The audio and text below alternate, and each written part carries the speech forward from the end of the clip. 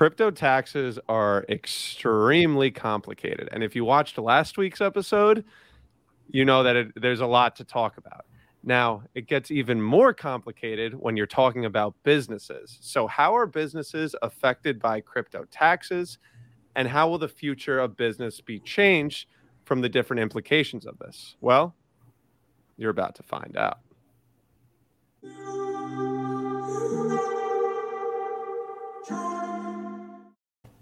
All right. Welcome you to the new normal, episode 38, I believe, at this point.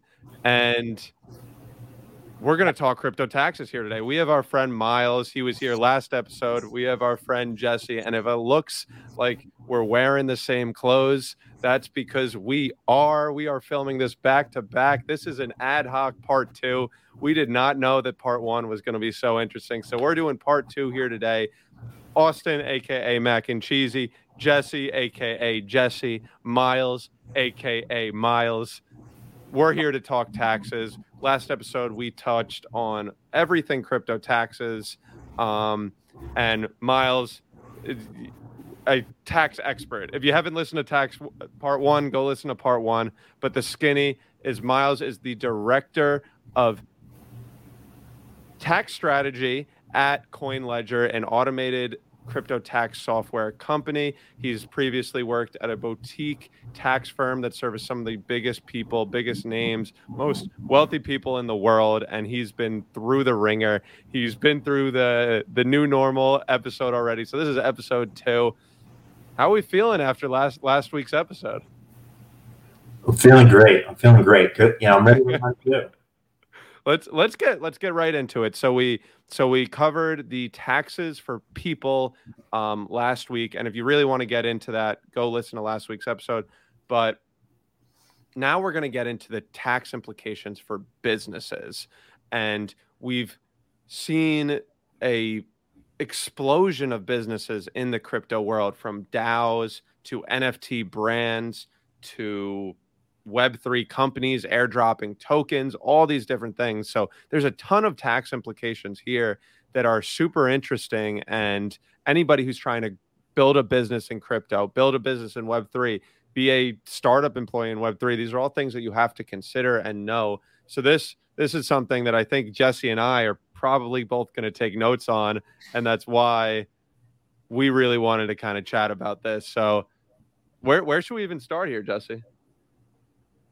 Yeah, and there's so many things to cover, but I think DAOs, right? DAOs are the big phrase of this year. A decentralized autonomous organization, right? They're the new company, new version of companies, but on the internet, right? For individuals to coordinate and organize themselves in a more internet-friendly fashion. So how does that work, though, when we're all decentralized and autonomous, and half the time we don't even know our real names? So how do we pay taxes on these things as we're starting up a DAO? And yeah, maybe Miles, you can just kind of jump right into what are some of the different ways we can think about that. Yeah. So, these DAOs are, enabled through this crypto technology, allows us to be anonymous. It allows us to kind of work with people that we've never met before, that kind of trustless world that we're building, brings upon new ways to organize. And so these DAOs are new ways for people to organize. And, there's a certain level of, legal ramifications from when people come together and act together. There's liability. There may be interest, income, there may be all sorts of activity. And, how do we handle and treat that?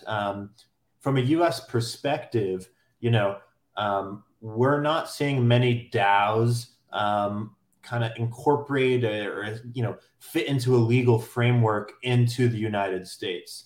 Most DAOs are unincorporated. That's kind of one way to go about it, is don't make it official from a legal perspective. It's like, we're looking towards the virtual world, the future of cryptocurrency, the future of finance. I don't need any of that old legal type stuff, any of that old framework stuff.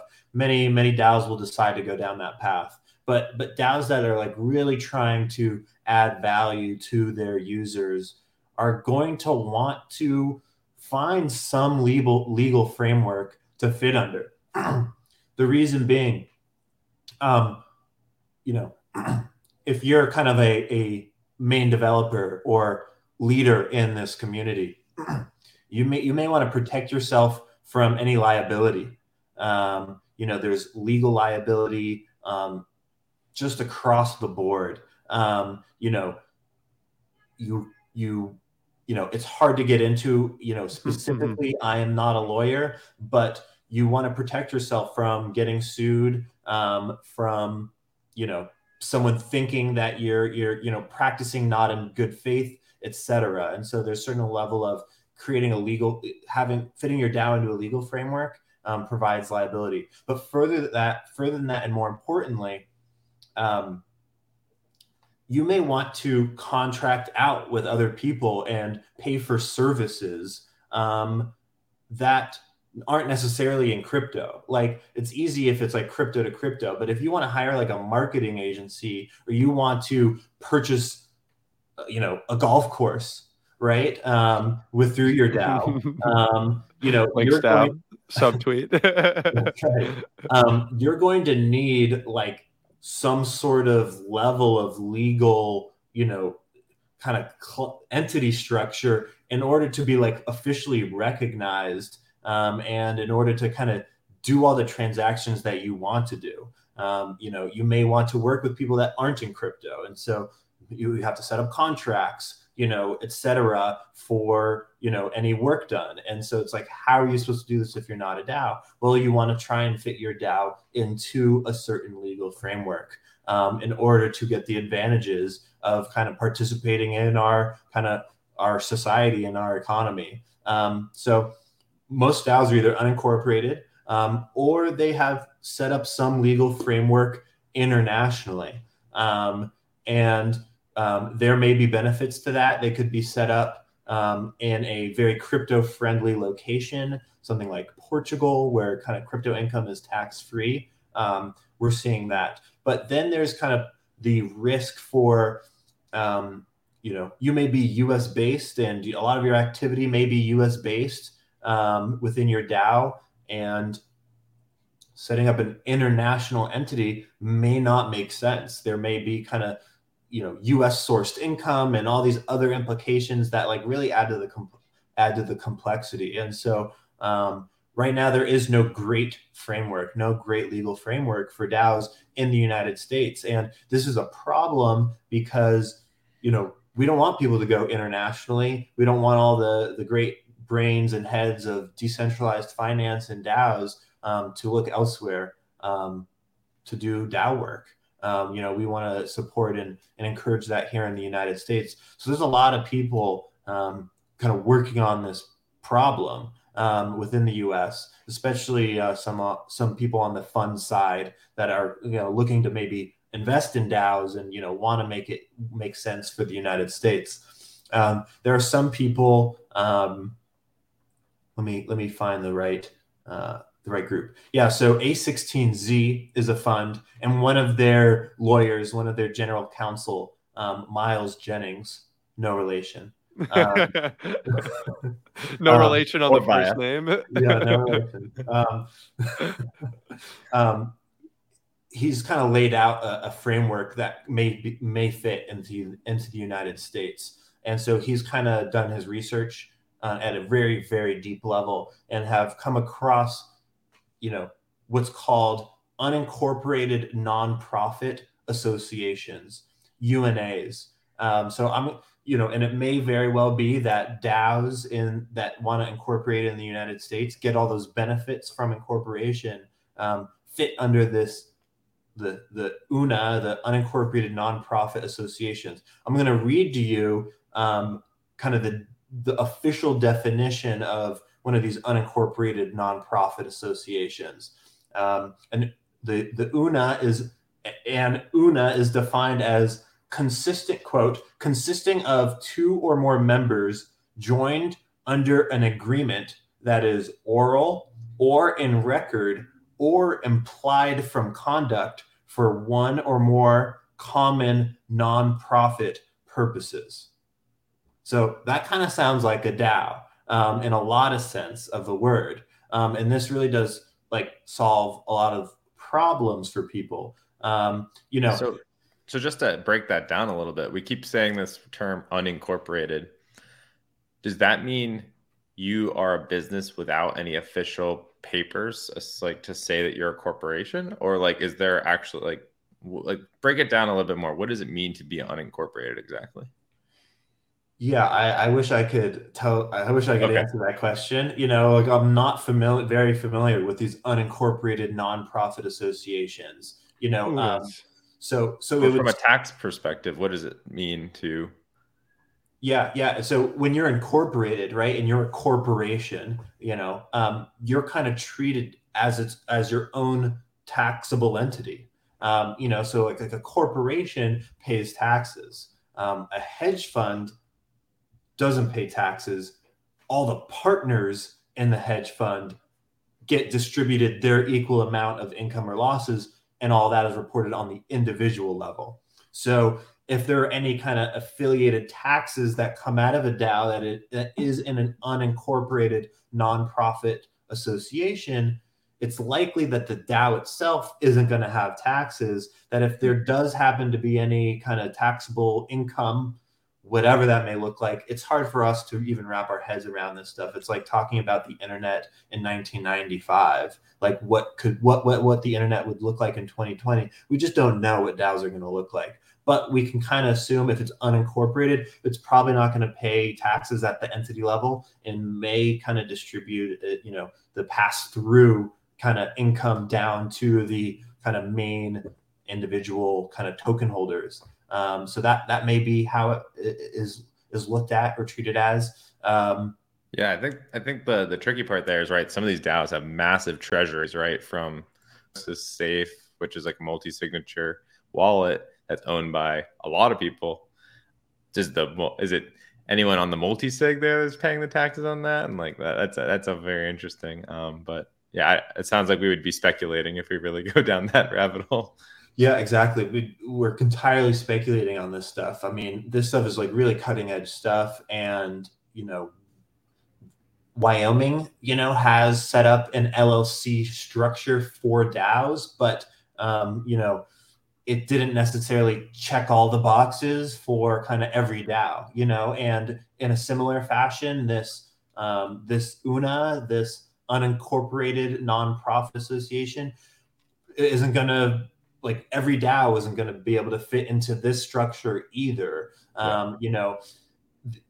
Nonprofit is a kind of a key word there. When we look at it like a homeowners association,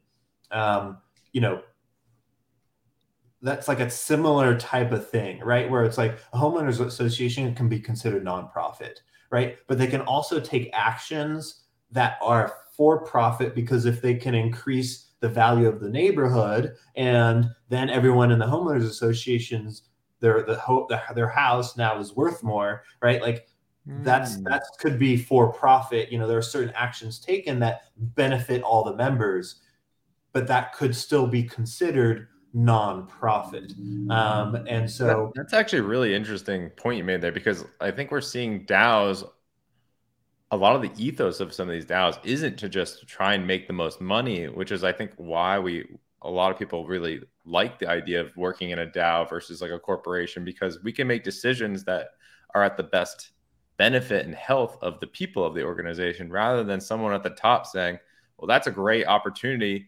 Even though we have no capacity to take on that partnership or work, we're going to do it, right? Because someone at the top is making this very top-down decision.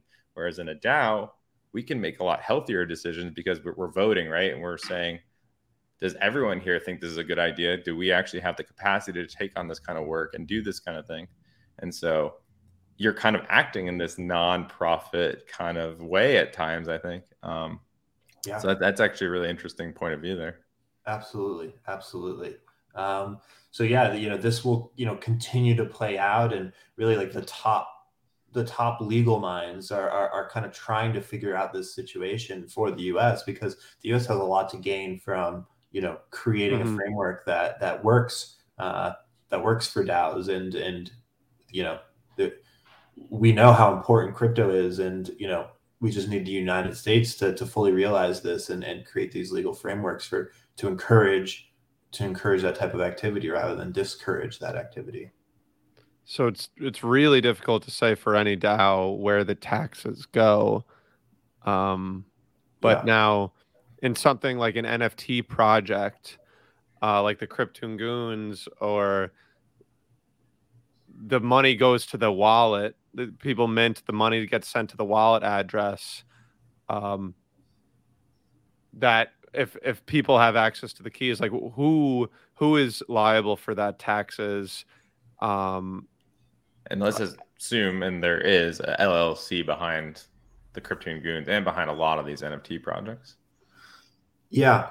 I think, in that sense, if there's like some sort of, LLC with all the founders kind of working on this NFT project, any income that the LLC has from minting, for example, from issuing all these NFTs, all that kind of minting income that the project is receiving is going to be treated as income. And if it's kind of, set up as a legal entity in an LLC, all the partners in that LLC kind of have their own share of that income, and all the individuals will kind of have to pick up all the interest and all the income items, all the expense items. So it's taxed as, in the event that you're doing this mint, it's taxed as if it's just general income for, and that's what it is, right? The same way if you were to get paid 100 ETH for a job, it's the same way you would get paid 100 ETH for the mint. Similar That's idea. Exactly right. Yeah.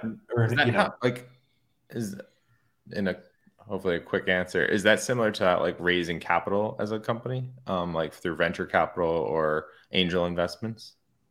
No, that's not, kind of similar at all. Yeah.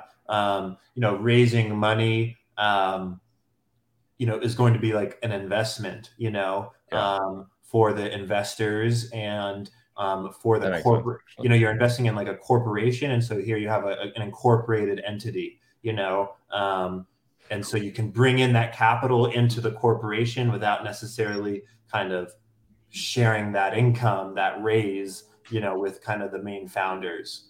They can kind of silo it, all that money raised in the corporation. So when an NFT project mints, that's not considered a raise at all. Yeah, I think the two would be, treated differently and considered differently. Going to for the DAO and the Wyoming scenario, because these are all questions at this point I'm learning as well. I'm asking somewhat selfish questions now, or these are going to be a little bit pointed questions. For like the Wyoming type asset, I don't know how familiar you are with like the structure, and because you had mentioned like only certain DAOs would fall into that framework. Like what would be the ideal DAO? Like could a DAO theoretically have ownership in a company, like shares of a company? Yeah. So, I think there's no reason a DAO couldn't own shares in a company, now what is the ideal DAO for the Wyoming, like DAO LLC entity structure? I wouldn't be able to tell you, all I know is that like Wyoming, does recognize a lot of this stuff and is trying to kind of find a framework that works for people. This stuff is going to happen on the state level first before it's done federally. So, I just kind of wanted to shout out Wyoming because they are kind of cutting edge on this stuff. But what does the ideal DAO, like, I'm unfortunately not familiar with kind of the exact, legal structure there that would then can point to a DAO and say, oh, here's an ideal DAO for that certain legal structure. So getting off DAOs now, I guess let's assume you have the proper structure and now you're actually running the business. You're running the business. What are the implications of holding crypto on your balance sheet, paying employees. Let's say you did make 100 ETH from a mint, and now you're paying employees, you're paying contractors, but you're also holding it on your balance sheet. What are the implications there? Yeah. And I think I want to get out of like, let's just talk about crypto businesses in general. Like there may be a DAO doing this, but it could also be just like a small business, that like that has crypto on their balance sheet, or is dealing with crypto. So, I'm like, because DAOs are so new, like I don't really have good answers for you on that, but I can let's talk more LLCs. Yeah, definitely. I can talk more kind of just businesses in general. We have to give kudos to any like non-crypto business that does accept Bitcoin, accept crypto, because it is a pain. It's a pain in the ass for these businesses to handle these types of transactions. The reason being is just like, just as if you're an individual and you're buying and selling crypto, crypto is treated as property, as we discussed in part 1. And so you have gain or loss depending on how the price has changed since you originally bought any assets. And so imagine if you're a company, you're not a crypto company, I know of like the Bitcoin kebab shop, right? They're just some kebab company that has done great marketing by accepting Bitcoin. So, when you're receiving Bitcoin for any kebabs you're handing out, like you have this Bitcoin sitting on your balance sheet now, but like, who are your vendors? Like in order to run your business, you have like employees, right? And you have to buy all the materials, all the equipment and the food to prepare. Well, none of those people probably accept Bitcoin, right? And so now you're kind of, in order to run your business, right, you're kind of having to sell your Bitcoin in order to run your business, right? In order to make all the payments that your business requires. And so, there is going to be gain or loss to that business depending on how the price of their Bitcoin has changed since they originally, earned it from selling their kebabs. And so they kind of have their own reporting requirements. And, in addition, just like to then, it just takes extra time to then get the Bitcoin and then to sell it to US dollars. Like that has to go through this old financial world that, has to be done during business days, etc. And so, it may just not be good for your business. It's like, it may take time for you to turn any kind of profits into something that you can actually use to pay your vendors. And so it's really hard for businesses that are non-crypto businesses to accept crypto. There is a potential solution there with stable coins. Not only will the user that's going to this business and getting goods and services, if they pay in stable coins, there won't be any material gain or loss there. So it's like that encourages, use of crypto. No one wants to spend their Bitcoin, right? Like Bitcoin is kind of a saving mechanism right now. And so people aren't spending it, but people will want to spend their stable coins. So if businesses and even governments, start to accept payments in stable coins, all of a sudden this stuff starts to make a little bit more sense. But again, there's still kind of that transfer from, you still have to transfer that stable coins into cold hard cash in order to pay your vendors. That's still an issue. So, we're seeing like, mixed results for businesses that are kind of trying this out.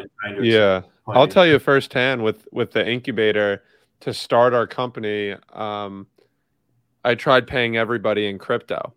Like that was something that I wanted to do. If you worked for the incubator, you got paid in crypto. And I very soon found out that it was a total shit show. And I was like, all right, we're moving to PayPal, because it was like, you see the gas fees, you see the cost, there's a learning curve there also from the systems you use. Could a workaround, I guess this isn't a workaround, but borrowing money, right? So if you were to borrow on your Ethereum to pay an employee in a stable coin or something, that's not necessarily taxable. Or you borrow Ethereum from your Ethereum and then you pay, so that if you just do that continuously until you then actually want to pay back the loan, that's really only one taxable event and might make your accounting easier, or that actually makes it harder. Like, or yeah, I mean, you bring up a good kind of strategy for avoiding tax, I guess. Taking out a loan in and of itself is not a taxable event. Neither is repaying that loan, although you may have kind of interest expense that potentially is deductible to you. But yeah, it's hard to say. It's hard to say for certain.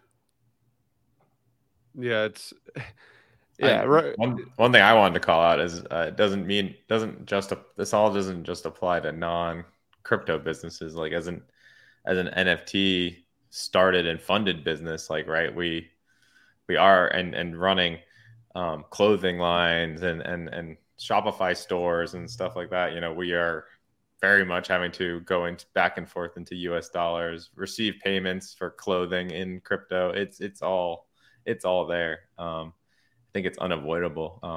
Honestly, unless you're fully crypto native company, like some of these DeFi protocols. But yeah, I think that's like, there's going to be a lot of work done over the next couple of years in,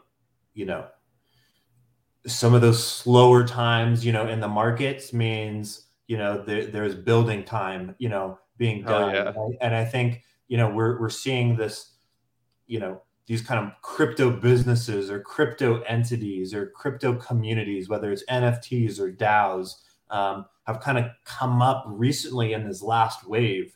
And so, I wouldn't be surprised to see like a lot of development done. As you can tell from this conversation, there's still more kind of infrastructure that needs to be built for it to be efficient and for it to be useful for both crypto native companies and non-crypto native companies to deal with crypto and be able to transact with it. It's much easier in a way to just for a company to say, hey, we're going to put Bitcoin on our balance sheet.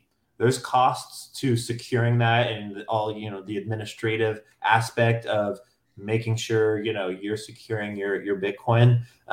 But in a way, like it's much easier, for businesses to do in a way than to continually transact in crypto. And so that's probably like the first step for a lot of major businesses. We're not going to see them dealing with crypto anytime soon. They may very well begin to hold it on their balance sheet. And, we're going, we would want to see developments in infrastructure, kind of done over the next couple of years to hope that, crypto businesses can like really take off over the next like 5 years. I think those problems have been identified and people are hopefully working on solving. So you kind of mentioned it with the businesses. It might be easier to get Bitcoin on their balance sheet rather than having it transactional. We've seen Square, we've seen MicroStrategy, we've seen Tesla add Bitcoin to their balance sheet. And I know there's some funky tax laws there where you can kind of harvest losses without selling it. Like, and do you want to touch on like what the business tax implications are for holding it on your balance sheet? Yeah. I mean, there's just like for an individual, there's a great thing about holding your assets is there's no taxable event from that. MicroStrategies, they happen to be doing all sorts of complex stuff in order to acquire Bitcoin. But, once that Bitcoin is on their balance sheet, they can just hold it and they don't really, there's challenges with like reporting. How do you report this stuff on financial statements, especially for a publicly traded company? There's kind of all sorts of drama there. But from a tax perspective, simpler. financial accounting perspective, maybe not as simple. Still problems to kind of work through on the financial accounting piece. And we're, one of these infrastructure pieces that need to be built, it's like for people to do their crypto taxes, right? There's great software out there that helps individuals, figure out what their crypto taxes are. Where I'm working, CryptoTrader.tax does a great job at that. But like, what about for businesses that need like this type of like reporting stuff? And so I think we're going to start to see, certain businesses that can handle, the individual tax side of things start to say, okay, what else is there in accounting? Who else needs kind of interpretation of events on the blockchain and fit it into our kind of modern, accounting and legal frameworks? And so, there is kind of like it's a big space that has room to grow because, we know how much regulatory pressure there is on crypto right now. And so, there's benefits to being regulated, the legitimacy and security that people may be standing on the sidelines waiting for certain level of security and regulation. But we also know there's downsides to regulation and, it can slow things down, et cetera. Can you also touch on, we talked about paying employees in crypto, right? But we were talking about it from the business standpoint. Can you talk about from the employee standpoint, whether you're a contractor or a full-time employee, just like what are the tax implications of being paid in crypto? Yeah. If you're paid in cash, you have to pick that up as income. That's kind of earnings, and it shows up on your W-2 if, you're in the US. Similar, if you're paid in Bitcoin, that's ordinary income. It's going to be like treated very similarly to if you were paid in cash. So you're going to pick up any Bitcoin you're paid in as income.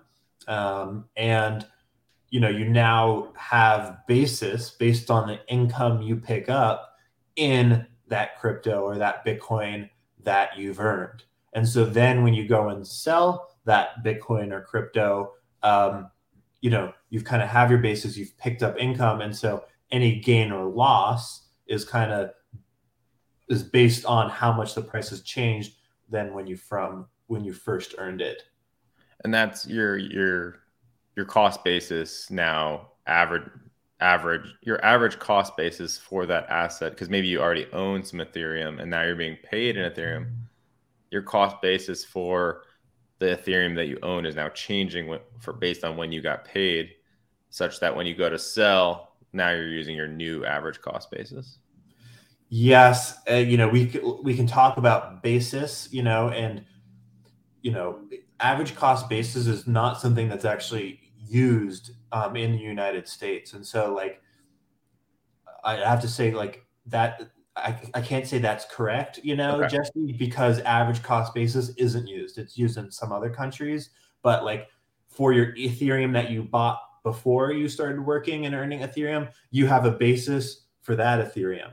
And then for the basis that you're earning through your work, you have a basis in that Ethereum, and it's going to be different bases. So you essentially have different tranches of Ethereum, kind of different groupings of Ethereum that have different basis. And so when you go and sell, you have these kind of cost basis methods, FIFO, LIFO type things. First in, first out is FIFO, meaning the first Ethereum you acquired is the first ones you sold. And so that's kind of the default that the IRS kind of expects FIFO, unless you're able to specifically identify which ones you're selling. And so that means you kind of have to have good record keeping.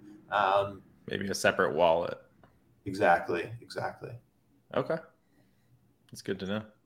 Yeah. So actually it might be strategic to get paid in like a stable coin, or not stable, I guess a different type of crypto asset separate from the one you're kind of holding long term, so that you don't have to worry about ruining it happening when you actually need to never sell. or you just never sell. But sometimes you got to pay rent. You could borrow. You could borrow. It's true. You can borrow. Yeah, you're right in a way. It can add complications if you're kind of trying to keep track of different groupings of your assets. Definitely. What do you so this is the current taxes. What are you most looking forward to for businesses and tax law? Like, what are you looking for where if they screw this up, you're gonna think the United States isn't going to be a crypto tax haven, or a crypto haven due to kind of the regulations. Where is your eye focused? And then what do you want to see the United States to do going forward, right? Because there's so much gray area, so there needs to be these things. So where are you most interested in? Yeah, I think, the government has taken an interest in stablecoins. I think for many reasons, they're as interesting as crypto. Plus, there's kind of another whole side to it that, potentially if a lot of our economy ends up being based on these stable coins, there's kind of a inherent risk to our economy if it turns out that the stable coins we're using aren't actually worth anything, and so if kind of a stable coin rugs and a lot of our economy is based on these stable coins, it's like, boom, we're in a recession across, a global recession potentially. And so it's like, this is why, government has looked at this. So as I'm listening to Congress kind of, ask questions, and they're asking questions to a representative from the president's working group on stablecoins, the executive branch put together a little committee of people to like research stablecoins. So as the Congress is like drilling this person about, their thoughts on stablecoins, you can kind of see where the heads are at from our legislators. And like, that's kind of very important to see, okay, is the United States like totally screwed, or, is there some sense in some of these people, and I think you see kind of a little of everything. And there are some people that are trying to fit crypto into a box that worked with our traditional finance system. And so I think those types of regulations are not going to be great for setting up the United States as kind of like the crypto capital of the world. However, they're also probably not ultra destructive, where they probably create burdens, and they kind of probably create, the more types of regulations on that type of path we kind of see big banks thrive because they're able to kind of jump through all the regulatory hoops, while small banks don't thrive because there's just too many regulations to jump through. And our laws kind of even recognize that there's difference between big banks and small banks, etc. What I'm trying to say is, there'll be a kind of boomer approach to just trying to fit everything into traditional finance. That won't be great, but it won't kill crypto in the United States. I think when you start to see governments like we saw in Canada start to take like a really heavy-handed approach to like restriction of finances and like who can transact and like in what ways can we transact.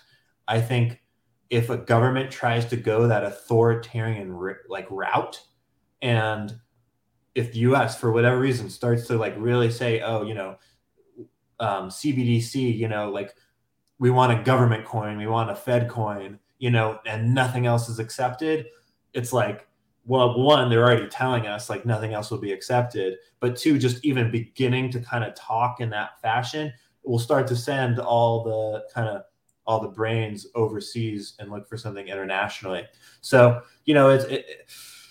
you see all the above, you see some people advocating for full authoritarian control. You see some people trying to fit, our new crypto type financial economy into the old traditional finance economy. And you see people saying, hey, this stuff is really new. We need to be encouraging this regulation is needed. I mean, you kind of hear that from all of these regulators. That's their job. They are saying, hey, regulation is needed, but, we need to be really careful with this stuff. This stuff is potential to be a huge part of our economy in the future. And so you kind of hear the whole spectrum. At least I've been hearing the whole spectrum, kind of listening to some of these congressional hearings on stable. For people listening, and why it's so important for them to get it right is because if you're the United States government, you want the tax revenue. You want the businesses here. You want the people doing this here so that the United States can make the money versus someone international. And it really is interesting. Yeah, you want the human capital. I mean, the revenue is great, but like the human capital, it's like you can't put a price on some of the smartest minds, out there. So that's a huge part of it as well. So I come from a family of, my dad's a CPA, my sister's a CPA, and I've always thought accounting was interesting. But when you have like the taxes and accounting on crypto, like if taxes was like a 3 on the interesting scale, it suddenly becomes a 9 on the interesting, a 10 on the interest, because it's so like we're in this. It has everything. It really has everything. Yeah. Taxes is something like that to me has always been like something creative. It's like you're trying to fit every single potential financial human interaction into code, into writing, and so it's like try doing that, and yet somehow we've kind of created a framework through legislation and through our court systems to kind of help people and guide people through this stuff. Tax can be really interesting, and it's hard for people to realize that until you get to crypto, in which case there's so much gray area, and all of a sudden there's all sorts of new financial transactions between humans. We're trying to kind of fit it in each peg into its box, and we don't really have the answers. And so there's kind of more to come on this stuff. It's part 2. We're already at 43 minutes, and I feel like we're cutting it short. The people want a part 3. But Jesse, any questions? I think that'll be after the tax season. Yeah. That'll be the post taxes. That'll be the what's next. But Miles, that's part 2. Our first guest, and also happened to be our second guest. Although I don't know how these are going to come out, but awesome having you. Where can people find you? What are you working on? What are you excited about? I know there's a big launch coming for CryptoTrader.tech/CoinLedger. I know that because the incubator's been working with them a little bit. So give us a lowdown. Yeah. You can find me on Twitter at Miles Brooks Tax. Working at CoinLedger. We're pumping out a new software. We're going to be coming out with software that can handle your NFTs. You could just plug in your Ethereum address, and we're going to be able to pump out your tax report for you. So really excited about that launch, and it'll be really easy to get your taxes done this season. I'm excited for that. I could use it, and for everybody in the incubator, we're going to have a discounted service there, just part of the partnership. So thank you, Miles, for hopping on here. This is the new normal. We're talking crypto taxes. Honestly, we don't even know what the new normal is going to be with these things. Clearly, we're figuring it out on the go. If you got this far, I think you're going to love being part of the incubator community, which is linked in the description below, entirely free. Let's talk taxes. Maybe we lost it in a boating accident. Maybe we didn't. That's a conversation for the Discord channel. Yeah. We do this every Tuesday. Death, taxes, and the new normal on Tuesday. Thank you, everybody. As always, keep it moving. Thank you, Miles. Thank you. Peace.